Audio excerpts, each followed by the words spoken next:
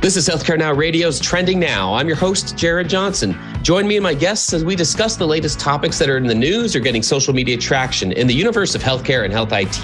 It's a fast-paced 30 minutes, so sit back and listen as we kick off the show with what's on trend now. Today, I'm speaking with John Nebergall, Chief Operating Officer at Consensus Cloud Solutions. John, welcome to Trending Now. Hey, it's great to be here. Thanks for having me.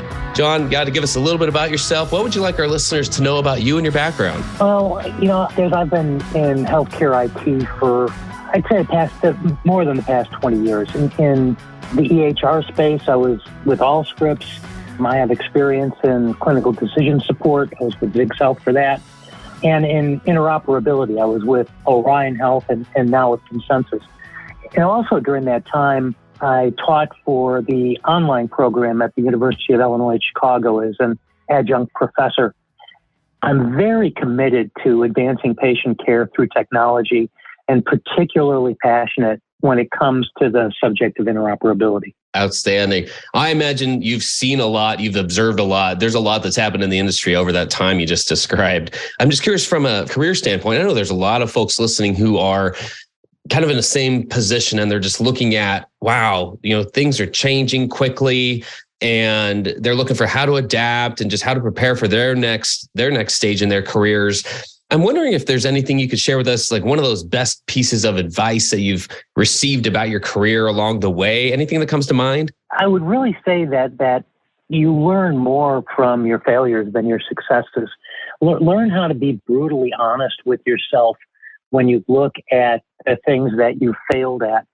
Especially spectacular success is generally dependent on a lot of factors: timing, economic conditions, and sometimes it's extraordinary individuals. But failure you can usually boil down to elements that are applicable to a wide variety of situations. So always be brutally honest with yourself and understand the roots of failure and correct those.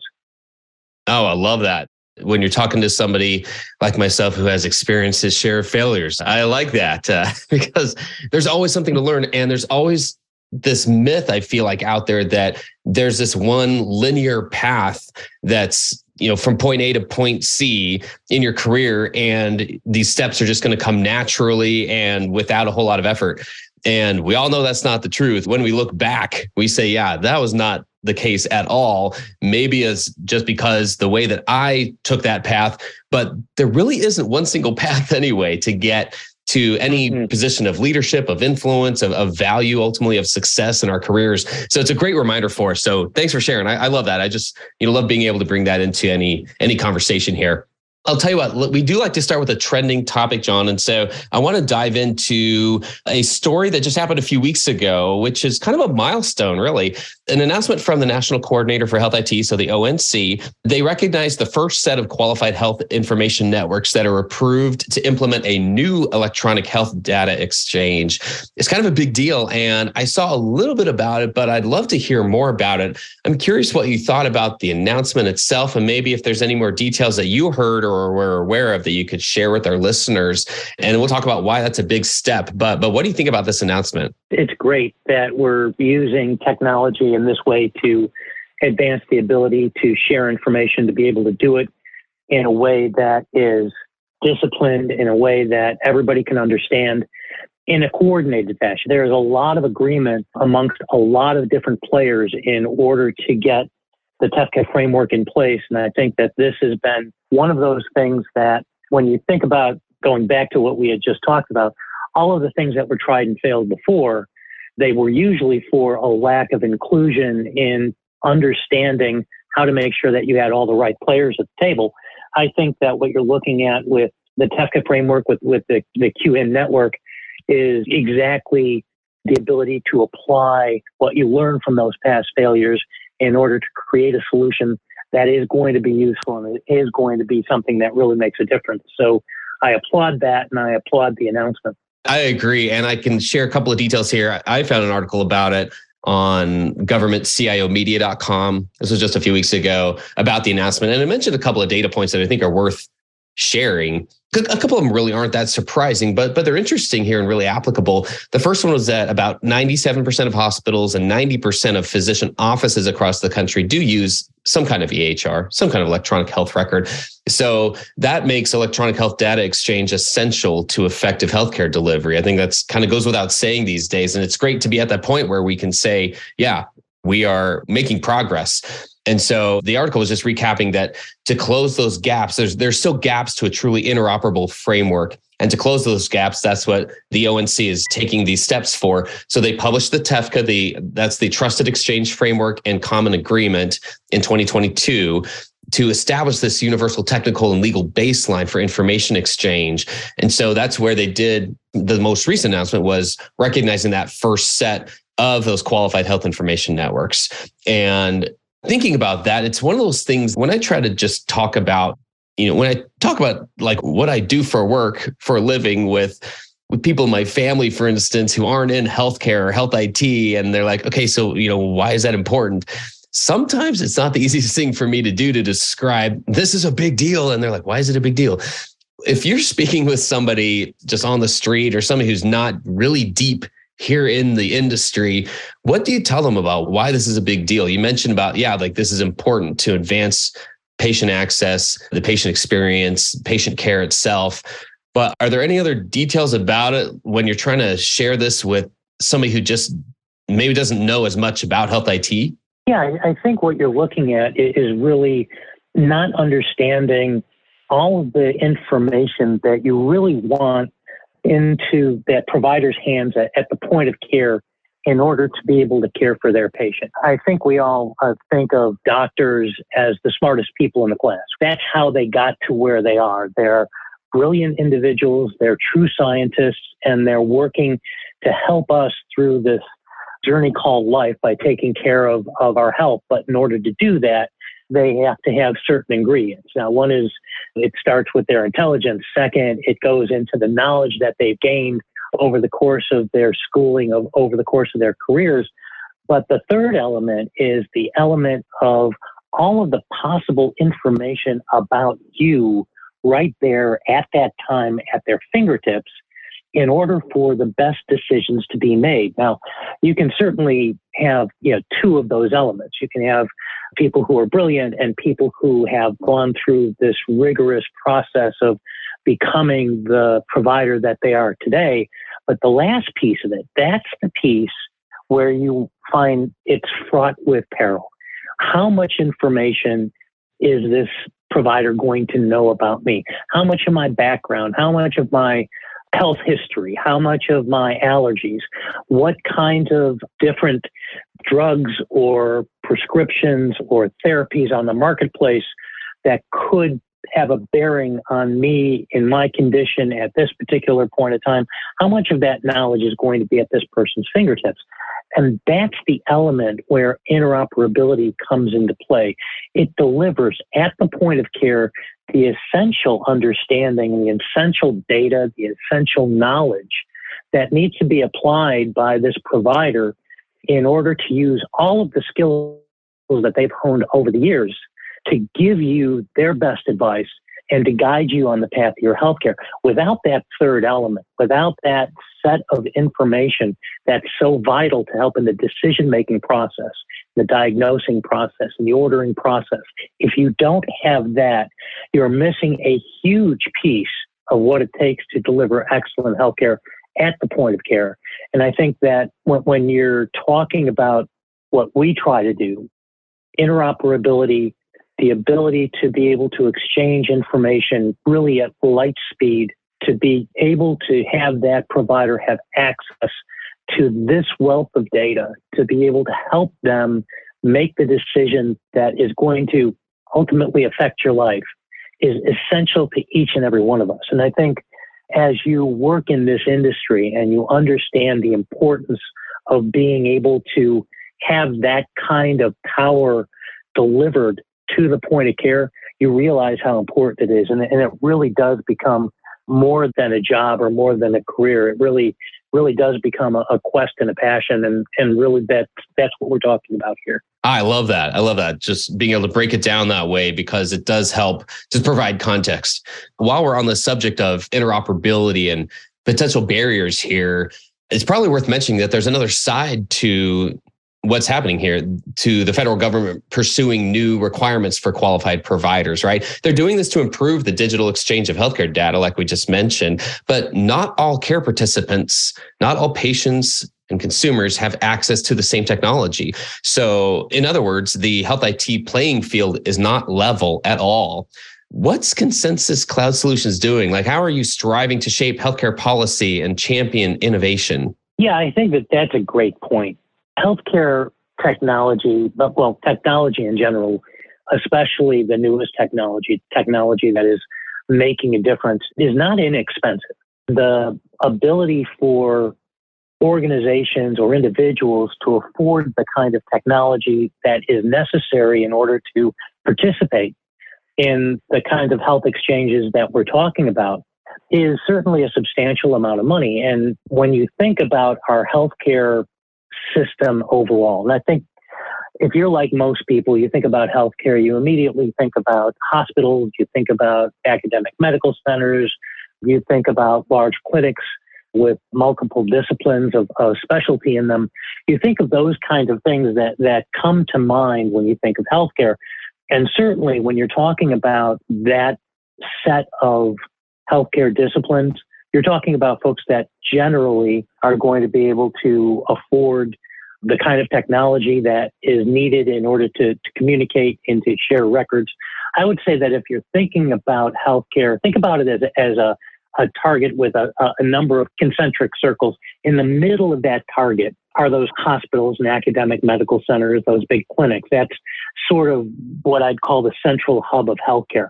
But if you go out a circle wider in the target, and you start to get into the post-acute space, you start to get into skilled nursing facilities and long-term care facilities, then you're starting to get also a little bit more of an economic burden on the provider to be able to operate. It's not necessarily as well reimbursed. There's certainly parts of that ecosystem that weren't included in the meaningful use initiative, where you were able to essentially get government assistance to pay for your EMR.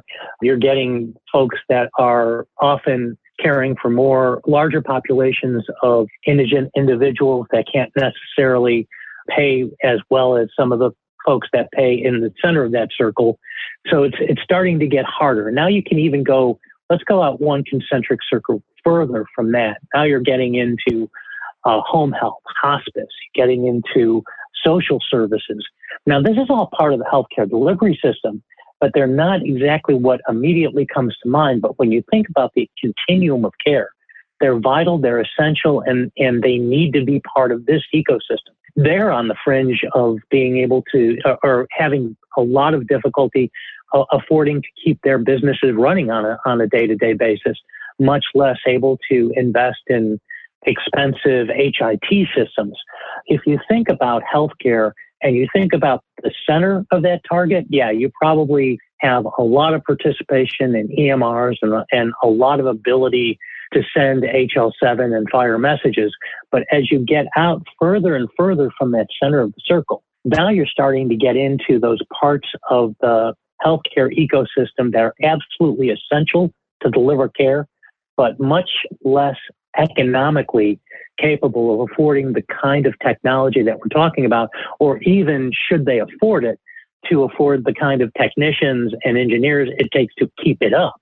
So you have to, I think about healthcare not as the elements of a center of the circle, but think about healthcare as the entire picture. And when you do that, you recognize that as you get away from the center of that circle, it starts to get much more difficult to afford and to be able to regularly utilize the kinds of tools that often CMS, HHS, the ONC wants to champion. They're great tools, they're expensive tools, And they're not necessarily the tools that are going to be able to bring the entire ecosystem to parity in order to communicate effectively.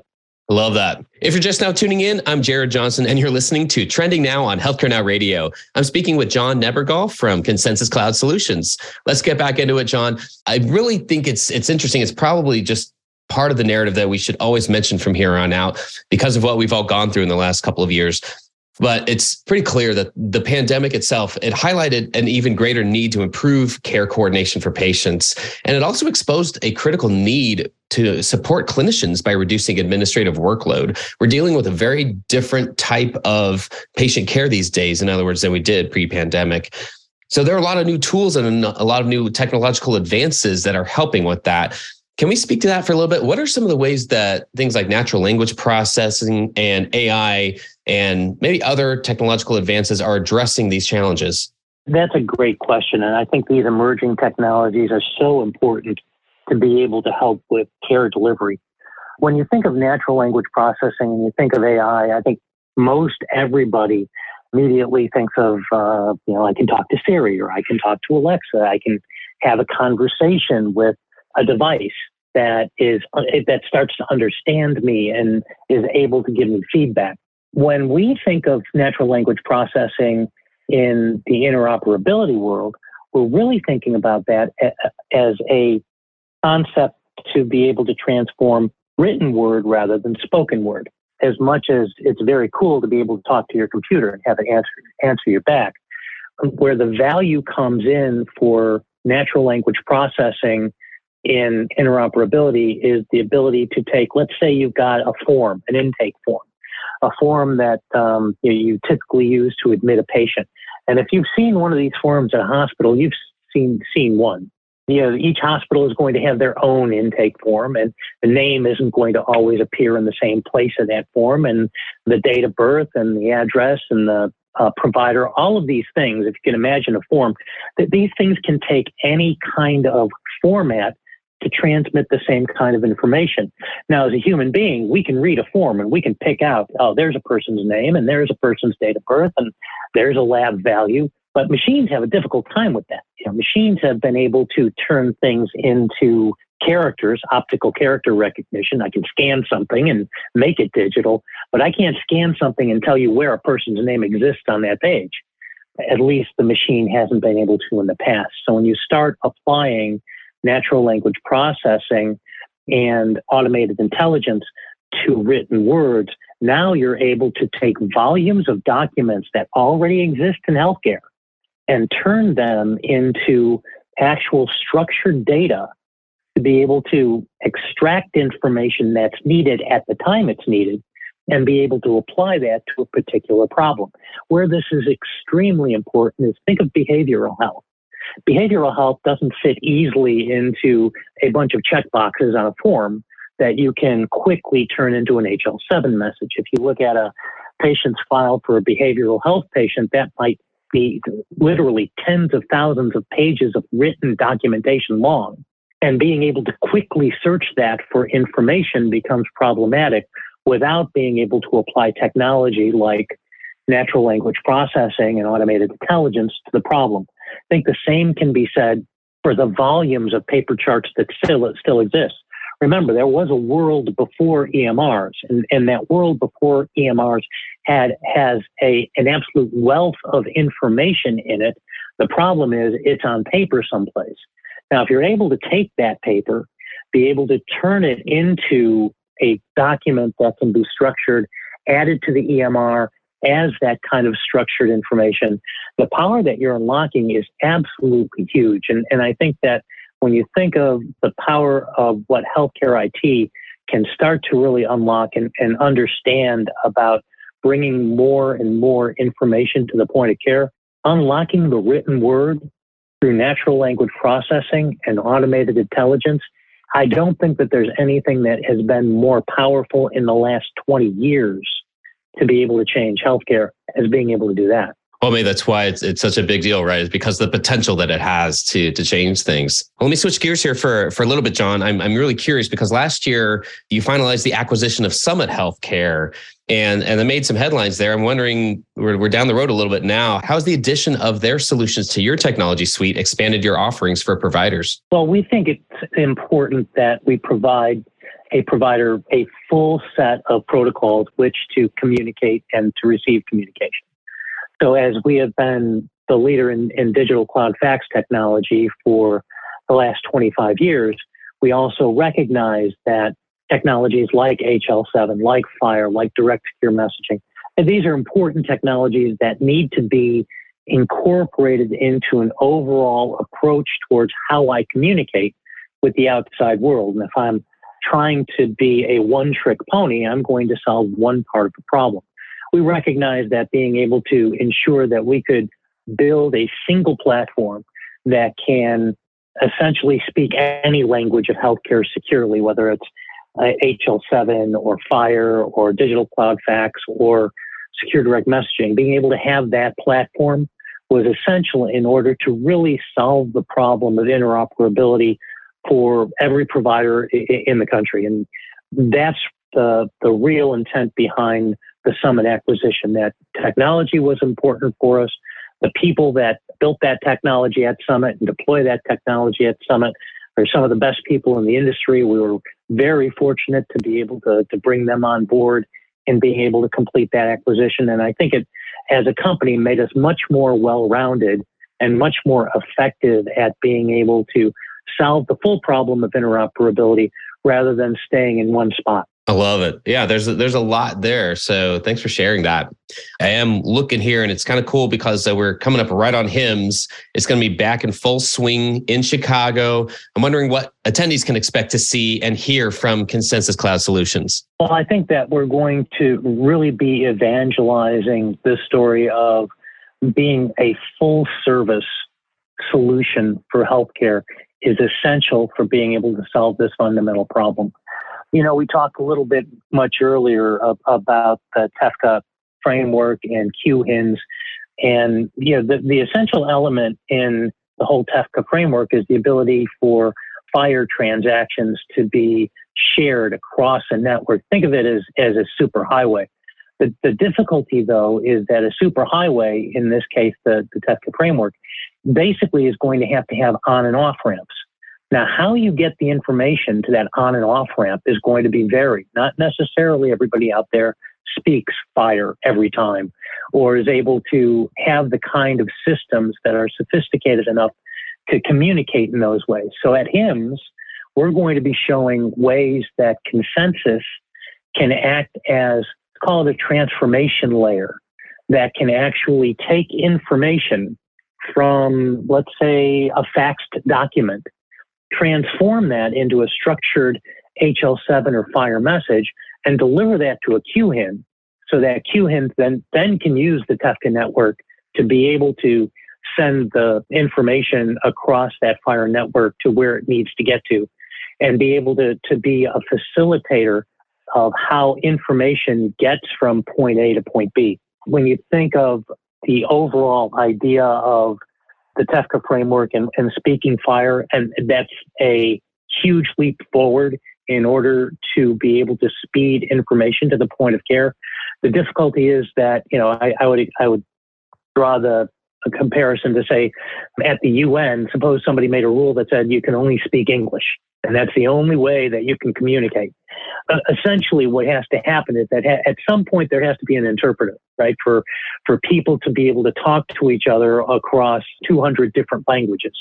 And Consensus is going to be demonstrating at HIMSS how we can be that interpreter, how we can take a fax and turn it into an HL7 message, how we can take an HL7 message and to a rural doctor that doesn't necessarily have a sophisticated system, deliver a fax so that they can get the information that they need to be able to be a facilitator of communication connection in a way that I think would have been the stuff of science fiction 5 years ago.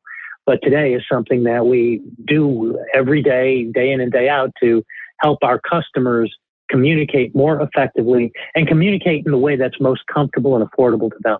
Love that. All right, John, I'm going to give you a final word here. Is there anything else you'd like to share that we haven't addressed yet? Yeah, I think the thing is that as we think about the way forward and the way that we're currently rulemaking, especially the rulemaking that comes out of CMS, HHS, ONC's direction. You have to start to understand where the technology has gotten to. Many of the rules that I'm seeing come out of Washington these days, making assumptions that 10 years ago would have been perfectly fine. Today, they don't necessarily apply. And the last thing you want to be as you try and get people to do a better job of communicating through interoperability, the last thing you want to do is stifle innovation and, in fact, stifle the technology that's already making a difference. So I think you have to start thinking differently. You have to look back and say, how have we failed in the past? And part of that failure is mistaken assumption around everybody needing to, for example, speak one language in order to communicate. And how do we start to apply what new knowledge has been unlocked, especially in the world of technology, so that we can continue to drive forward the ability for us to communicate and the ability for us to really improve care at the point of care. Well, that gives us a lot to think about, and I want to thank you for being with us today. With that, that's a wrap for this episode. I want to thank my guest, John Nebergall, for joining me today. To learn more about Consensus Cloud Solutions, you can find them at www.consensus.com. You can also learn more about today's show on our program page at healthcarenowradio.com. And make sure you follow the show's hashtag TrendingNowHC and follow me on Twitter at Jared Piano. Until next time, if it's happening in healthcare and it's now, it's on Trending Now.